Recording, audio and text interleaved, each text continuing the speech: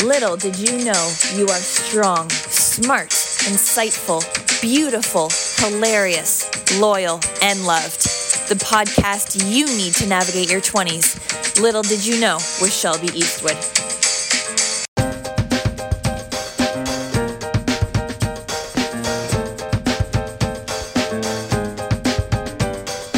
Okay, so first of all, I owe you guys a huge apology.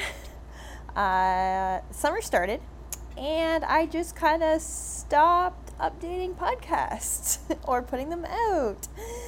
And I'm super, super sorry. I apologize. It's been a crazy summer so far, to say the least. I just needed a minute to catch my breath after the hectic school year and being at 3 different schools in the last 10 months of school. It's been a lot, and I just needed a second to breathe, which turned into a month of breathing. But, you gotta do what you gotta do, right? Summer's been fun so far. The first week, I tore a ligament in my ankle at a trampoline park with my brothers, so that was nice. Spent the whole first day of my trip in the ER for 4 hours for them to tell me that they didn't know what was wrong with it. And so my kinesiology degree kicked in and was like, well, I can't walk on this, so I'm going to have to wear a boot and crutches for a while. And now I'm finally out of the boot. I have it's not even a tensor band. It's like a brace, kind of, like the kind of braces you use when you play volleyball, the girls wore. So I couldn't move any of my toes. So that sucked. And now I can move all my toes and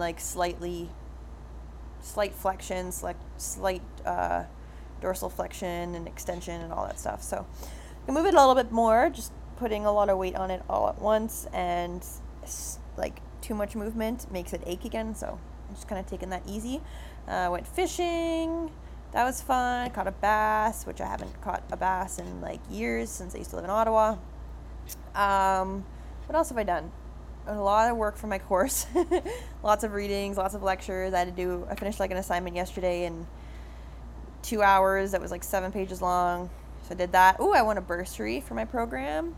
Saw some family that I haven't seen in 10 years. So that was cool and fun. Sleeping. all the sleep, which is amazing. Starting to slowly prep for school again.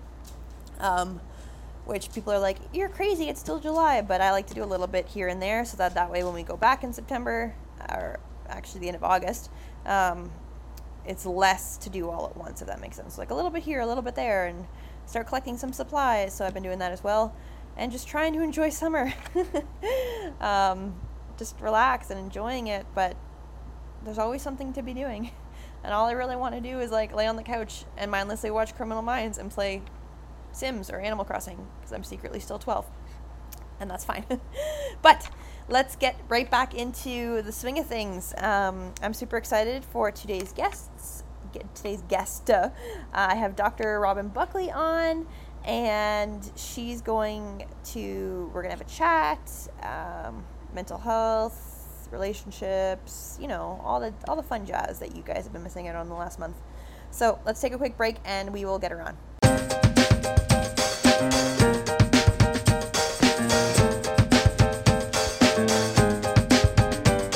Hi, Dr. Robin. How are you? Good, Shelby. Thank you for having me on your podcast. Oh, thank you for taking time to chat with me. Where are you anyway? So my home is in Maine, okay. Southern Maine, and then my brick and mortar is right over the line in New Hampshire. So okay. The beautiful seacoast area of New Hampshire. So it's lovely. That's awesome. How's the weather down there? It's getting better. It's getting warmer, and that is always lovely. Yes, I really have nothing to complain about from where you are. So yeah. Well, it's been our 7 feet of snow has melted quite a bit, so that's good. Yeah, that's great, Shelby. I'm happy for you. I was happy with our 3 feet, so yep, that's great. That's too funny. So I kind of gave a little brief synopsis before you came on here, but can you tell me your story? What motivated you to do what you do? How did you become a doctor? Tell me everything. Yeah, I'll try and keep it short and sweet. So I went into psychology because I was raised by parents who were in helping professions, so I knew I always wanted to help people. And human beings just fascinate me, particularly how the brain works and the brain influences everything we do. So clinical psychology made so much sense to me. But the challenge I had was that the traditional mental health system is based on a intervention medical model, which is wait till you have a crisis and then go get help. And that never aligned with who I am personally and who I am professionally. Yeah. So after I got my doctoral degree, I ended up actually getting trained as a coach long before coaching was an industry. And that's where it clicked for me, because coaching is proactive and preventative and trying to help people grow strong before there's a crisis, when they just feel like they want to do something more. They know they want to get to a different level. And that made sense for me. So I went into coaching, did a lot of executive coaching. The more I heard from my clients about their relationships, and these high-powered women who are typically my clients would talk about the relationships and why couldn't they be as successful in their relationship as in their professional life. So over a period of about 10 years now, I developed my own model around couples coaching and how to apply business strategies to get success in a relationship. And it has been a blast. So this is where I love what you do. And I love, like, the whole idea behind it. But that's where I got a little bit confused. So, like, the term business model seems very, like, intimidating and, like, suit and tie kind of thing. Like, can you explain that a little bit more? Absolutely. I'd love to. So, when we consider our relationships, at least in traditional Western culture, we dive in out of love and sexual attraction, and we have these amazing relationships with no blessed plan. Yeah. So we just go in with, just hoping and believing that love and sex will carry us through. And at least by the divorce statistics, that doesn't work so well. That it's not enough to not have a plan. But yet, when we think about creating a business, nobody ever just dives in with no plan, at least no one who wants it to be successful. True. So you might love ice cream, but you're not going to create a whole ice cream business just because you love it and hope it works out. But that's what we do with our relationships. So with me and the couples that I work with, I help them create a business plan for their relationships. It gives them an opportunity to really talk about, where do we want to go? How do we want to get there? Let's talk about our strengths on who can really take the lead on certain areas of our life, and then the other person can take the lead on other areas. So it really creates that structure that sometimes is missing in a relationship to build a plan. So while business framework seems intimidating, it really just comes down to putting as much thought into the long-term marriage as people do around the one blessed day of their wedding. Like, couples will spend 250 hours on average and $25,000 to plan an 8-hour wedding. Wow. But no time and no money regarding the 20, 30, 50-year marriage. Yeah. That's where I'm at. You're so right, and I never thought of it that way. Do you find more it's older couples who come and see you, younger couples? Are they married yet, not married yet? What's kind of the range you see? Yeah, it started mostly with the couples who had been married for a while and were in a rut, and just they weren't as happy and satisfied, but they knew they wanted to stay together, because I don't work with couples in a last-ditch effort. That's therapy. Yeah. And that is clearly where, couples who are I don't know, we have one more step before divorce. They go there. My couples who have been together are just we know we can be better than this, and we want to be better, and we want a better plan for it. And that's how it typically started.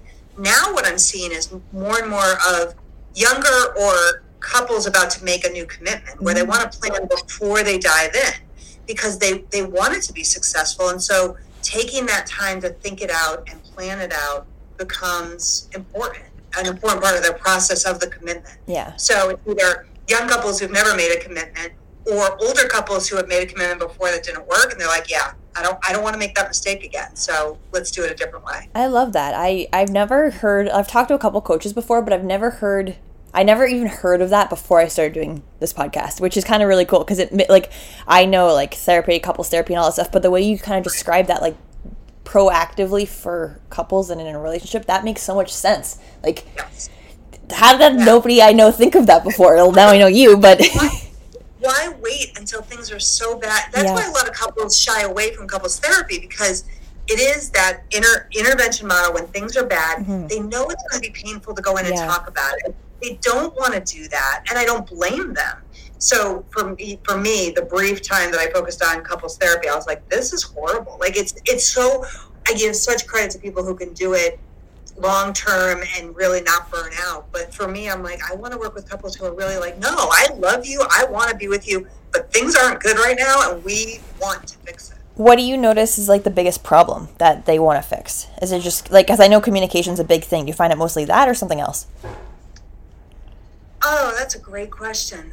If I was going to whittle it down, I honestly think that couples just don't make the opportunity to talk about their relationship as often as it would benefit them. So one of the things I talk to couples a lot about is, when do you do, at work, you do an annual review. Every year in a successful organization, they review you and make sure that you're aligned with the organization's aligned with you and all that.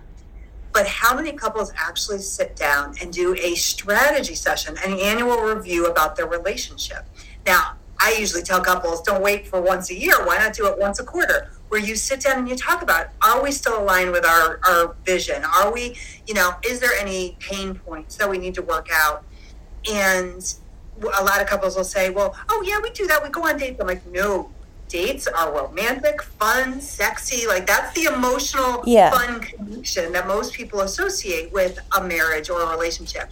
I'm like, your review sessions are strategy and business. It is scheduled as such. You make sure there's no distractions and you sit down with each other. And maybe it's 10 minutes because everything is like clicking and aligned. And maybe it's an hour because things are a little off and you're able to readjust before they become problematic. So that's that umbrella is, I just think that people are busy and they get very distracted by everything else, including the collaterals in their life, the kids, the in-laws, whatever else, the dogs. And this allows them to start to really, whether it's the work with me or the work they do in between sessions, to really make sure that they are as connected as they can be. That's awesome. It's funny because I'm a teacher, and there's a lot of like professional development for teachers and stuff like that, but mental health is a big one that I noticed wasn't available to teachers as a professional development in Ontario. So I did a little bit of research and I found a university that's offering like a certificate. So long story short, one of the courses I have to take for that is clinical psychology, and I learned recently it's kind of diving into therapy and the different kinds of therapy and all of that stuff. And they talked about one where if it's, let's say it's a female therapist and a couple comes into it, the male in that couple, if we're talking heterosexual couple, is less likely to like talk or express their feelings, and if it's a male therapist, it's opposite. Do you find that like with your coaching as well? I don't, because my communication is it's a business communication style. So we're not digging into emotions. And I will tell couples flat out, emotions have no place here. We're talking strategy. And anything that happened in the past doesn't matter because we can't change it. So if a couple I do screen couples to make sure that there's no active or recent infidelity, addiction, abuse, or a significant loss, because that's therapy. Yeah. But after that, it doesn't matter what happened in the past. I don't care what, you were squabbling over, because we can't fix that, but we can fix where you are now. And we can make it so that you get to where you want to be. Do you find some people struggle with that? Like, they just want to, like, tell you, be like, oh, well, he did this. I find what I most often find is people initially struggle with this concept of a marriage like a business. They're like, no, it's about, again, love and sex. And I'm like, those are the bells and whistles. You need the foundation to make the bells and whistles really do well. So, every once in a while people want to talk, like, hash it out. But the most fun thing, Shelby, and it happened a couple weeks ago with a couple, about a month now, a couple I was working with, they were in different time zones, which very often because the couples I work with tend to be pretty highly driven.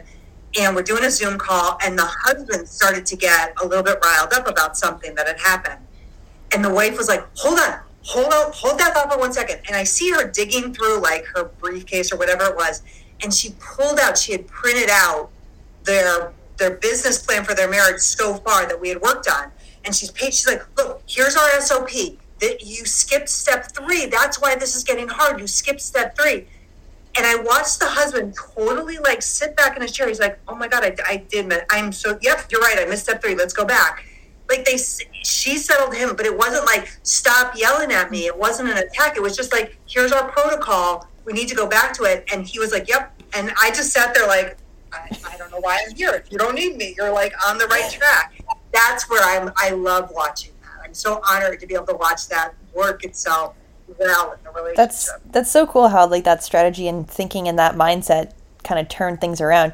When I was perusing your website and stuff, you mentioned something about using cognitive behavioral strategies when you work with your clients. I know like CBT is a big type of therapy. Like how do you kind of incorporate that when you do your meetings with your clients and couples? It's the same approach as in therapy. The difference is when people ask me that is if it's being used in therapy, then we're dealing with a clinical issue. If it's being used in coaching, then we're just dealing about how to change the thought process that's creating the emotions that we don't want, that are getting in the way. So very often it's, how, and one of my colleagues has a great statement about how do we train our brain so it doesn't get in the way of the game. Mm-hmm. Now, he works a lot with athletes, so his tagline works really well. But that's what it comes down to. How do we get our brain to work as our ally rather than our adversary? Because often when our emotions are churned up, well, every emotion comes from a thought. So if we can identify the thought and we have a strategy to change the thought, then our emotions become effective and what we want it to be. So see, the approach of cognitive behavioral strategies is so effective with couples, and I love it. Can you give some examples? Yes. So, think off the top of my head. All right. So, actually, one that is really common. So, typically, when couples are in a negative space or not a good space, they are training their brain to see the negativity in their partner. So they absolutely like, so that everything validates what they're starting to think about their partner. Like, he's lazy, he doesn't help me, or she's always nagging me, whatever it is. Our brains are lazy. And if we don't tell our brain what we want it to focus on, what we want it to really be our fixation point, it's going to take the easy path. So if we're on a habit of, my partner's being obnoxious, I don't, like them right now, our brain's going to be like, oh, okay, let me find you all the evidence to support that thought. Because it's easy. It's lazy. It's going to take that route. Instead of saying, you know what I want my brain to focus on are the good things so that we can take care of the bad things. So, all right, she's seems like she's nitpicking me, but I really know that she's just, worried about my health, and that's why she's nagging me about what I'm eating. And, he's, out there, he's always distracted, like taking care, or fixing the house, but I know that's because he wants our house to be beautiful for me. Mm-hmm. So it's telling our brain what we wanted. And what a lot of people will mistake it for, they'll say, well, so we're just supposed to ignore the bad things? That's not it. We're still going to deal with the bad things, whether it's in our relationship or in the world. But our brain just doesn't settle into it and start finding more and more evidence that the world is horrible, our relationship is horrible. Instead, it's, there's some things we want to work on that aren't working well or we don't like. But overall, he or she is a good person. He or she is the one I still want to be with. Yeah. So that's a very strong cognitive behavioral approach called priming, where it's telling your brain what you want it to be focused on. And once couples start doing that, it again creates that platform of, okay, let's move forward, because they're more positive about each other and about their relationship. Yeah. So that's very clearly one of the. That's like when you're dealing with anxiety and stuff, right? So you don't stay in that ruminating state and changing your mindset. So then anxiety attacks or panic attacks don't ensue. That's the exact same thing. What you're talking about just reminded me of that. It's exactly, it is. I mean, you're talking about it from a therapeutic approach where it might be, instead of being stressed out that you're about to meet new people, Yeah. I'm really excited to meet new people and to like practice my strategies in public. So you're telling your brain you're excited instead of anxious. And your brain's like, okay, now it's not easy. It's not going to flip like that. But eventually your brain will be like, okay, all right, we're excited. And it'll start to follow that because you're telling it what to do. Yeah, I like that. So if you had to be a little bit more specific, I know that the way everything you've kind of shared so far, you would say going into a relationship with a business approach would help people strengthen their relationship longer term. What specific advice would you give people to kind of help with that, to make sure that their relationship is long lasting and sustainable? So first and foremost, we already touched on it, is scheduling into your calendar time to review the relationship. That is, if I had to pick one, that would be it actually. That for couples who are really struggling, I'd say once a month. For couples who are in a decent place or a good place, once a quarter, where you just touch base and you check in with each other.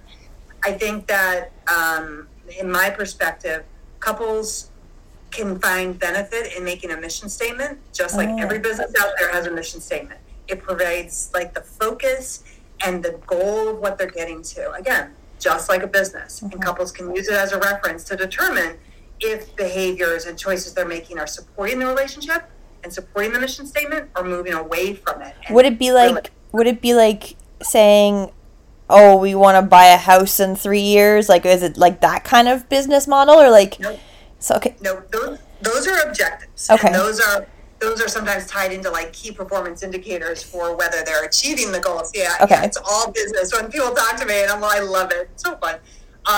A mission statement is more kind of that overall approach. Like, I'm trying to off the top of my head, trying to think about couples that recently were doing, but a couple I was working with today was talking about, they're just formulating it, so it's not quite refined yet, but the male partner said, I want it to be something about that we continue to allow each other to grow independently, but at the same time that our relationship grows together. And that kind of captures like that they didn't want to lose their autonomy and their very specific, things that they love in their life. They didn't want it to be like that they had to share everything, but at the same time, they also did want to grow their relationship. So that's certainly going to be one of the sentences. And a mission statement is usually like, at best, 3 to 5 sentences at most. Yeah. So that will probably be one of the sentences they craft around their mission statement. So then they're in the middle of a decision, and they look at their mission statement and they're like, okay, is this either helping one of us grow or is it helping our relationship grow? And if the answer is no,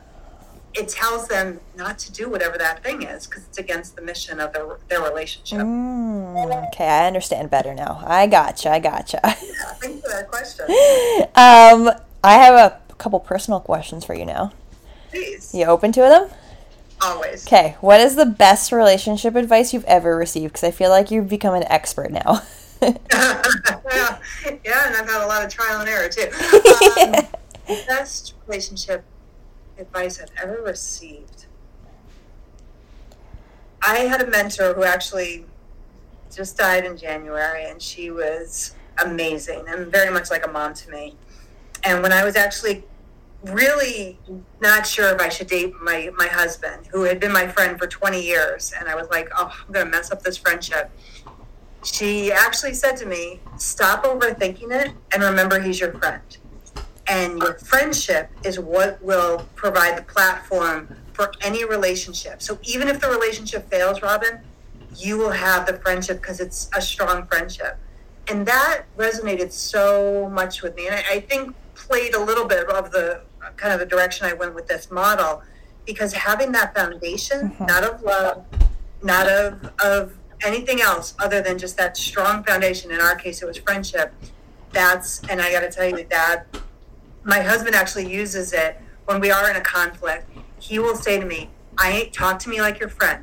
I am not your husband. I am your friend. Talk to me like we're friends first. And it always brings me right back down to, yep, you're my friend. So that was definitely some of the best advice I've gotten. And that's a good point to make. Like, sometimes the best relationships do stem from friendships and stuff, but people are too scared to jump into that because they're like, I don't want to ruin the friendship, or I don't want to lose my friend if we break up, or what have you. I find that a lot. I find that a lot with people my age, for sure. Yeah. Yep. Agreed. It's a tricky one. Okay, if you could go back and tell your 20-year-old self anything, what would you tell her and why?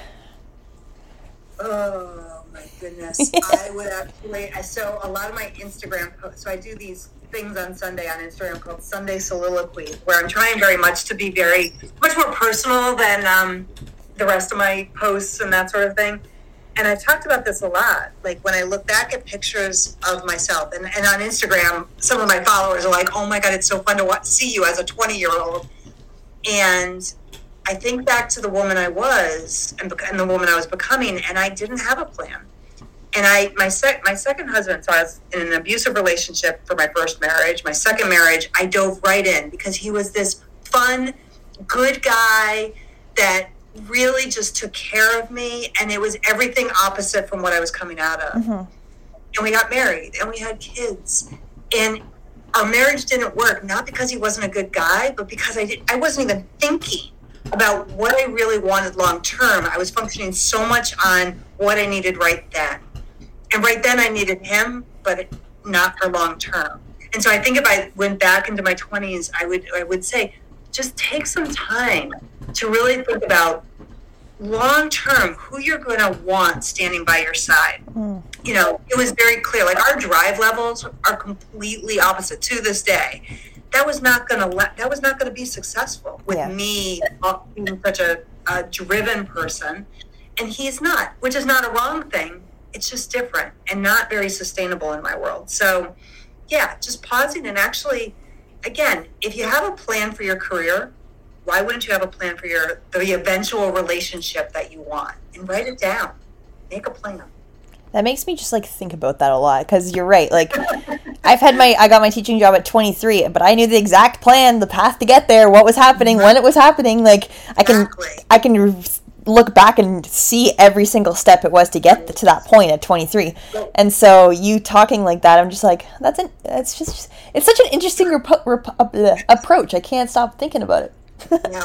Yeah, we just dive into dating with no plan, and I've actually I'm building a course for I say it uncoupled individuals, people who aren't currently in a relationship, to help them develop a plan around how to get to the relationship they want. And there's no guarantee, but at least there's going to be less trial and error than when there's no plan.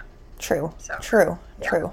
That's super interesting. I'm so glad you got to share that with us. Thank you. Where can all my listeners find you? Oh, so I am very active on Instagram, LinkedIn, Twitter, just because it's out there. I have Twitter too. It's fine. Yeah, exactly. And in a very recent attempt on TikTok, although my kids, they're older teens and adults, they think it's so funny because they're like, you need to do dancing to make it fun. I'm like, no, I'm not on TikTok for fun. I'm on TikTok to like reach a different group of people. But oh my gosh, yeah, that one took a little while, but it's an interesting medium. So Instagram, let's go with Instagram and LinkedIn. And then my website has all the articles that I've written or been quoted in, or podcasts like yours that I've been on. So awesome. And it's just your handle's just your name on social media? It's just Dr. Robin Buckley. No periods, no spaces, everywhere. Awesome. I want to see these TikTok videos. I downloaded it when the pandemic. Not creative or entertaining, but they definitely have good information. And I have had people reach out saying, I didn't even know you were out there, so I found you on TikTok. I'm like, okay, so and certainly for the younger generations, it definitely is a great venue. Oh, for sure. I downloaded it at the start of the pandemic because all my students were like, this TikTok thing, and you got to learn this dance, and I was like, Yeah, what I found is my 19-year-old daughter has friends who have found me on TikTok, or she's told me, and they're starting to hear some of this advice, and they're like, oh my God, like about dating, and I'm like, it's cool. That's really cool to be getting it from somewhere. So. Yeah, well, even me at 27 never heard of that, so for 19-year-olds to figure that out now, like, that's awesome. Exactly. I think it'll definitely help them, because that's from like 19 to even now, like, how old I am, like it's relationships are a hot mess. So any little piece of advice helps. Yeah, well, it's challenging. You're still learning about yourself and figuring that out. So yeah, of course it's going to be a little challenging, but doesn't have to be as hard or as unsuccessful as it is for a lot of people. Oh, 100%. And your advice is great, and what you do is great. So thank you for sharing. Do you do like clients just in the States, or do you do it like internationally or North America, or? I have international clients. Oh, cool. So I have clients all over the globe, and I have a lot of clients who travel all over the globe. So it doesn't matter. We can make it work. Oh, okay. Awesome. Just good to know, because for my fellow Canadian friends. But thank you for taking the time to chat. I really, really appreciate it. We're going to keep in touch. I'm going to shoot you a follow because I want to keep seeing all the great things you're doing. So, Shelby, thank you. It's been a real pleasure. Oh, thank you. And we'll chat soon. Okay.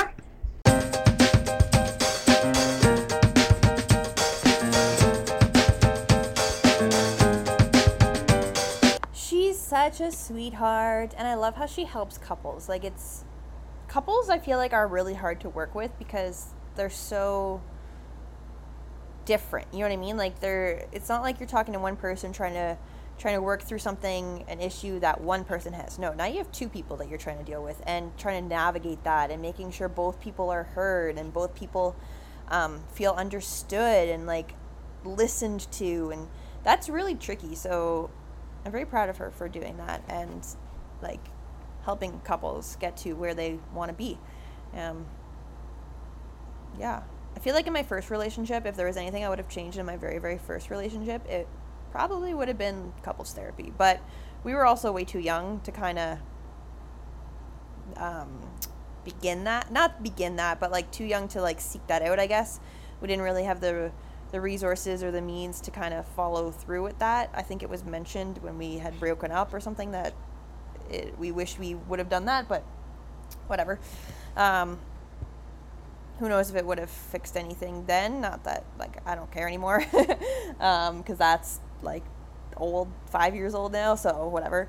But I feel like it's something that couples can try, and I think it's important to do that before a big issue arises, right? Like, you don't want to go to therapy after something big has already happened. You want to go before the problem happens, because then that way you're proactive, right? And you're learning how to communicate to prevent a big issue or misunderstanding or miscommunication from happening, because you learn the tools ahead of time, right? So I feel like that's super important, and something that Jana Kramer actually mentioned in her podcast when she was with her now ex-husband. But I feel like that's a good tip for people as well. But yeah, so hope you guys enjoyed it. That's an episode. And I'll see you guys all next week.